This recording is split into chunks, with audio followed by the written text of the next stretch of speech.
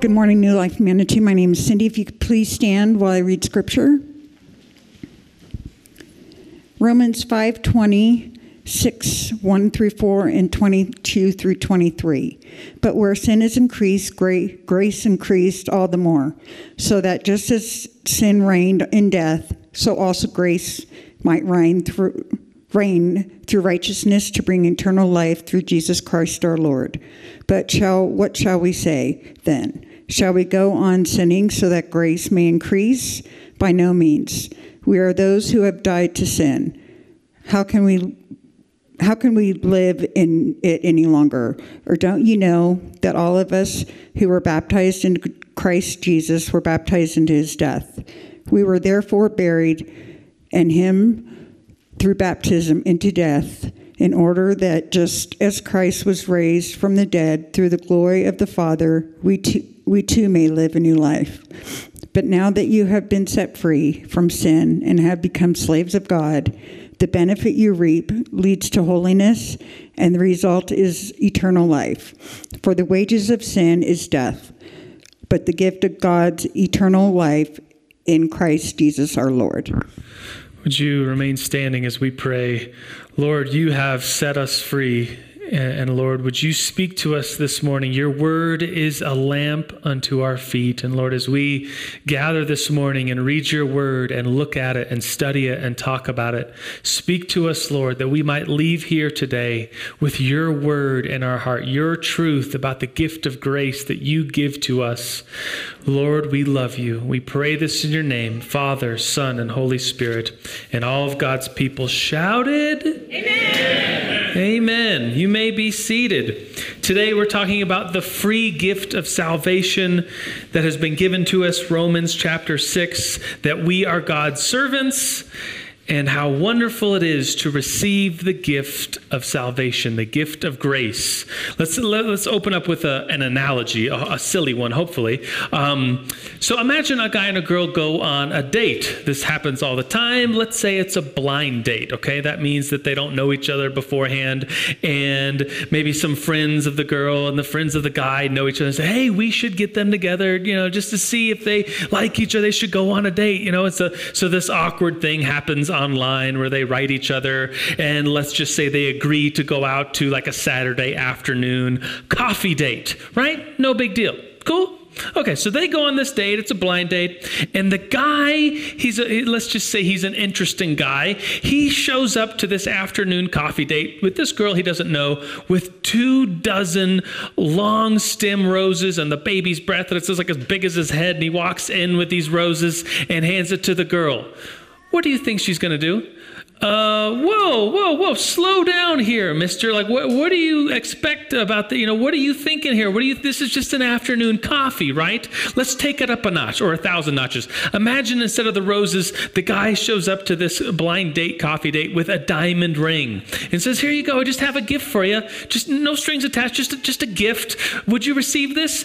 The girl would say, no way, get out of here. I'm out of here. You're crazy. This is nuts, because a diamond ring and maybe even 24 roses has with it a symbol, a meaning. You can't just accept a gift like that and not, think differently of the relationship. I wonder if this gift of grace that God gives us, minus all the weird awkwardness, but I wonder if the gift of God is like that. It's a totally free gift. We do not earn the gift of salvation, the gift of grace, but when we receive it, something different happens in us. The relationship between us and the Lord completely changes. Let's do some review here. So here we are in Romans chapter 6. We've gone through Romans chapter 1, 2, 3, 4, and 5 already. Romans chapter 1, Paul is on this trajectory leading us up the mountain of this argument. He's saying that he's not ashamed of the gospel.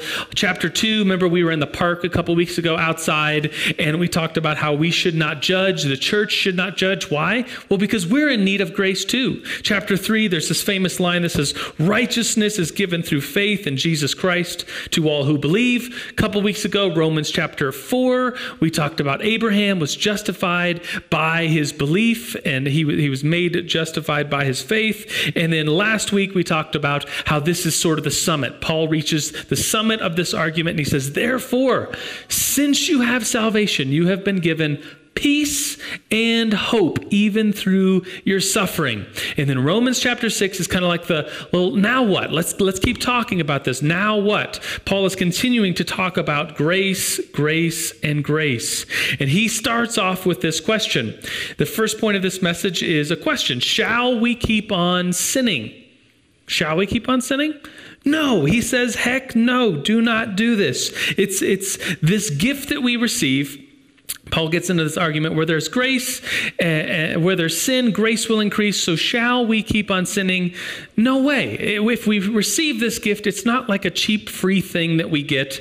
We should be changed in our life when we receive this free gift from him. It's not like if some of you have walked around the college commons on the first week of school, they're just handing out free stuff. I love free stuff. Anybody else love free stuff? It's like, I don't even want that, but it's free. So yeah, give it to me. I'll eat it. I'll take it. It's free. I'll take it. I love free stuff. So walking around the first weeks of a college campus, people are just handing out T-shirts. I remember in New Mexico, where I went to school, they were handing out gift cards to a restaurant. Like, here's $5. Just go try out our restaurant. And I think I walked by like 5 times and got a bunch of gifts. Just free stuff. I love free stuff. But that kind of free stuff doesn't change you. You just kind of take it and you're like, sweet. I'm just going to go about my day. Or that bowl of candy in someone's office. So you're like, oh, sweet, bowl of candy. You can't go up to the candy bowl. You shouldn't, at least. The social rules are in place that you can't just walk up to the bowl of candy, open up your purse, and just dump it in and say thanks and walk away. You can't do that. There's rules that we receive these gifts with some rules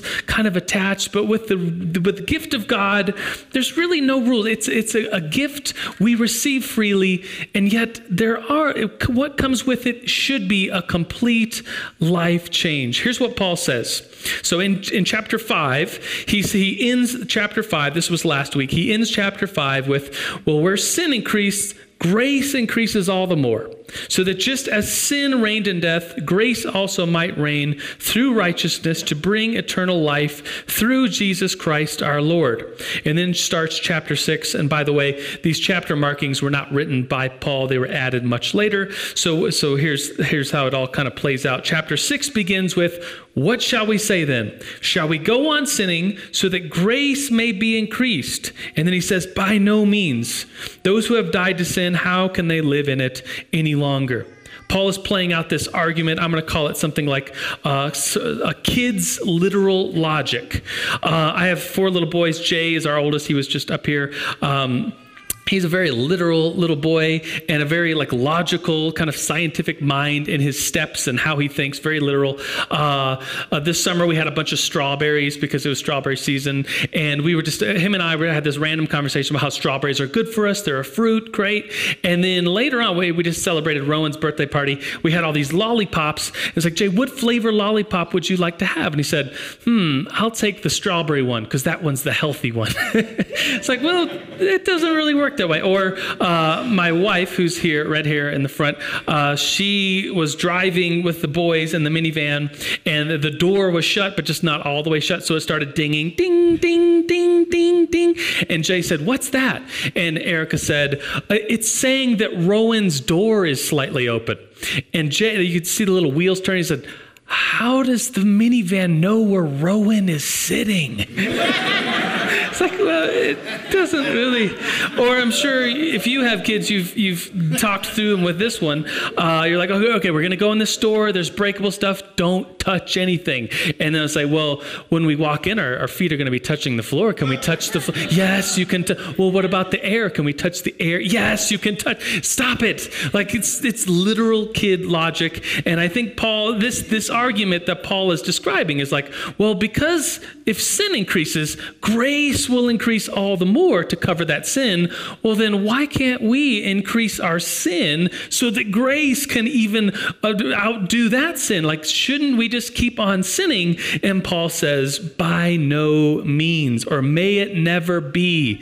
Exclamation point. I had a Greek professor that was very emphatic that said that this way Paul is saying it here is like he's saying it so strongly, it's like he's cussing. It's like he's saying, heck no, but even more so. He's like, no, may it never be. Don't.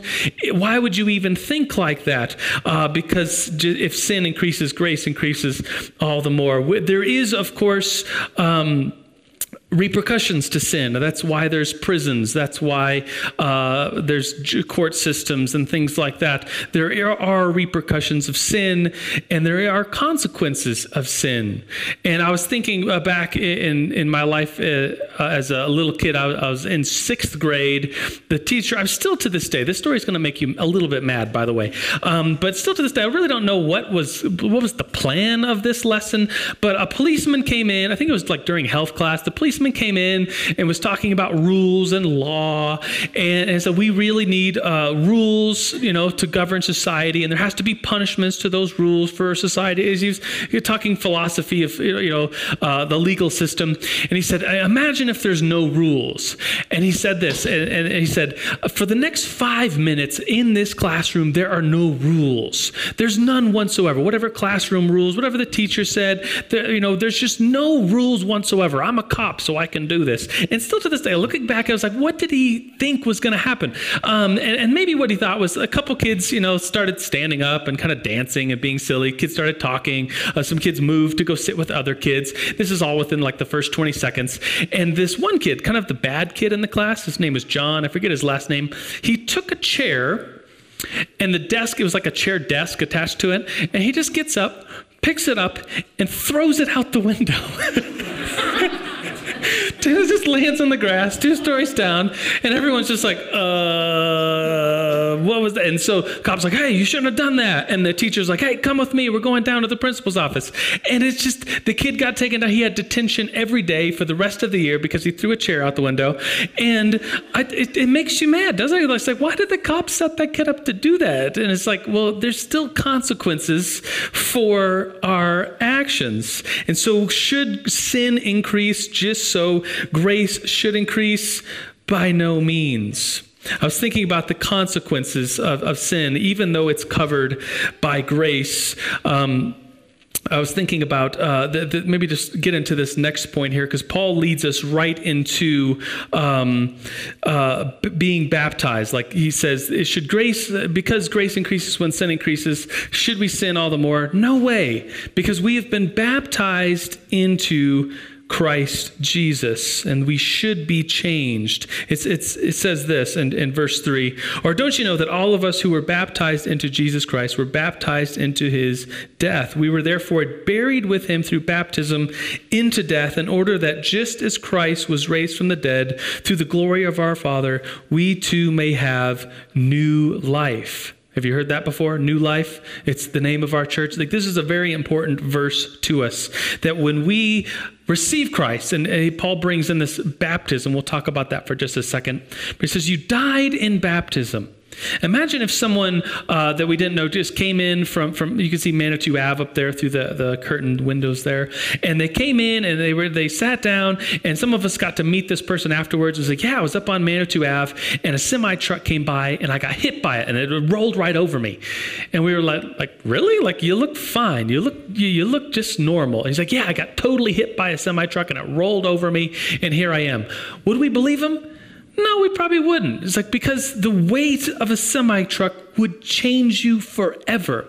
The weight of the Lord, like being in the Lord and being covered by the Lord, being baptized, and what Paul here is saying, being baptized into his death, should change us forever. We would never, ever be the same. So to talk about baptism just a little bit, the sacred sacrament, this mystery of being baptized. I think we do this here a couple times a year at New Life Manitou. We get troughs and we fill them up. And Cindy's been baptized. Dominique, who's downstairs, and Rachel have been baptized here. And they go into the water, and there's this symbol of death, that they're dying to an old way, and they're being cleansed. And this is the mystery of baptism. They come up out of the water, and Paul says that's like that we may too be raised from the dead when we come out of the water. And we are different when we accept this work of Christ in our life. I was talking about baptism after the service we had where I think it was Dominique and Rachel got baptized. My son Jay, who's 6, said, I want to get baptized. And I said, well, let's talk about this. It's like, well, why do you want to get baptized? And it's like, well, I want to bring my toys and I want to play and I want to splash around and wouldn't that be, and the water's warm. And we were like, well, that's not really what baptism is. There's times for playing in a pool, and baptism is something else, and it's identifying with Christ's death. And I kind of said that, and he just kind of looked away and walked away. It's like, well, I guess we'll talk about baptism when you're a little older. But that's what it is. It's this symbol, it's this sacrament, it's this mystery of death, and we are raised up out of the water a different person. I usually try to find a way to work in this cheesy joke. It's like a cheesy pastor joke after someone gets baptized, and I like cheesy pastor jokes. So I'll find the person that got baptized, and after the baptism, they'll kind of be cold because they were in the water, and I'll say, do you know why you're so cold? And they're like, what? I'll say, because you just died today. And they're like, oh, okay. Like that's what's happening. That's this symbol, that's this sacrament. The mystery of baptism is that you die and then you come back to life and you are raised with Christ. We are going to do baptisms next month. And if any of us in here is like, well, like for me, like I got baptized as a baby and it was, I don't remember much of it. And then later on, I was like, well, I've really identified with Christ. I would like to get baptized again. Not that baptism as a baby like didn't count for salvation, and we are not saved by getting baptized. If you're not familiar with the theology behind that, we say that you get saved and you receive Christ and you do baptism as this wonderful sacrament, this mystery that celebrates that you have died with Christ and Christ has died for you so that you might have salvation. So moving on to this next point, this last point here is that grace is the gift of Jesus Christ. Grace is the gift of Jesus Christ. The verse here at the end of chapter 6 says this, but now you have been, listen to what this says. If your mind's starting to wonder, this is a huge point for this morning. But now that you have been set free from sin, do you believe that? You've been set free from sin. You've become slaves of God. The benefit you reap leads to holiness. And the result is eternal life. Then a very famous verse that maybe many of you could quote, for the wages of sin is death. But the gift of God is eternal life in Christ Jesus, our Lord. Paul talks about grace in the book of Romans more than any other place in the Bible. There is a concentration of this word in the Greek charis, which means grace or means gift. A concentration of 10 times in chapters 5 and 6 does Paul talk about charis, the gift, the grace. It's like he's looking at an object and from different angles he's talking about it. It's like every week, some of you, I'm always surprised to find out that some people from Manitou don't know that we have a Manitou newspaper. It's our local newspaper, the Pikes Peak Bulletin, and on the last page there's always a where is it? And it's this picture of something in Manitou, and you have to know what it is and go find it. And so there it is. And I'm obsessed with this every week. I go find the where is it. Just ask anybody in my family. It's like this is what we do. We go find the where is it in the Pikes Peak Bulletin. But anyways, it's like Paul sees this thing, and we're not really sure what it is, but we need to understand it. And so he begins to just talk about it from all these angles, describing what God's grace is, describing this gift for us. And he talks about it in so many different ways. Next week, Romans 7, Justin Mendel is going to be speaking about Romans 7. And it's this gift of grace that we receive, and we're no longer slaves to sin. And it's this famous passage next week where it's like, I don't want to sin, but what I do sin, but it's not me who does it. It's sin inside of me sinning. And it's like this object that you really don't know what it is, but Paul, from all these different angles, is talking about the mystery of God. So it's this gift, and we just to remind us, to repeat, if I haven't already said this enough, we do not earn salvation. It is a gift that we get freely, but when we receive this gift, it changes us completely. Like the gift of having kids. If you have kids, you know that's a free gift. You know, some of you know how that kind of thing works, but technically it's free, I guess. And then you get this gift, and it changes you forever and ever. You are no longer the same after having a child. Or some of you are familiar with our military. There's an Air Force Academy here in Colorado Springs, and students can go to this school if they're accepted for 4 years for free. And yet they have to, there's this new allegiance that they have. They swear in, and they can never look at the flag in the same way. They're serving their country. It's a new allegiance that they get to be a part of. Today is an invitation to receive this gift, to be a servant of God. Like, why wouldn't you, after receiving this gift that is so wonderful and so great, not serve the Lord and be his servant? Let me conclude with this verse here, verse 22. It's at the end of chapter 5. It's chapter 6. It's the verse we've read today. And it says, "But now that you have been set free from sin and have become slaves of God, the benefit you reap leads to holiness, and the result is eternal life." Would you bow your head with me and let's be quiet before the Lord. There's times in our church services where we are really loud and proclaiming with joy and singing songs in loudness before the Lord. There's other times where we get quiet. So Lord, here in this quietness, Lord, we thank you for your gift to us. That Lord, you, the creator of all, the maker of all things, came to this world. You yourself came, you lived on this earth. You died for our sins, and now this gift of grace can be bestowed upon all who believe. And Lord, in your mercy, you extend this gift freely. It's a free gift. It's salvation. And those who receive it, how could we not be changed? How could we not, like in the waters of baptism, the sacred mystery of dying to an old thing so that we might be raised with you to eternal life? The wages of sin are death, but Lord, your gift is eternal life and its salvation. So we welcome that, Lord. We welcome that in this church. We welcome your gift of grace in our lives, that we might be forever changed from the inside out. We might be your servants and follow you all the days of our life and receive back, as chapter 5 showed us in the book of Romans, we might receive peace and we might receive hope even through our suffering. So we pray this in your name, Father, Son, and Holy Spirit. Amen. Would you stand with me? We're going to say together a prayer. It's sort of our tradition to, in unison as a church, pray a prayer together. This is the prayer of asking the Lord to forgive us. So if you join me in praying these words, most merciful God, we confess that we have sinned against you in thought, word, and deed, by what we have done and what we have left undone. We have not loved you with our whole heart.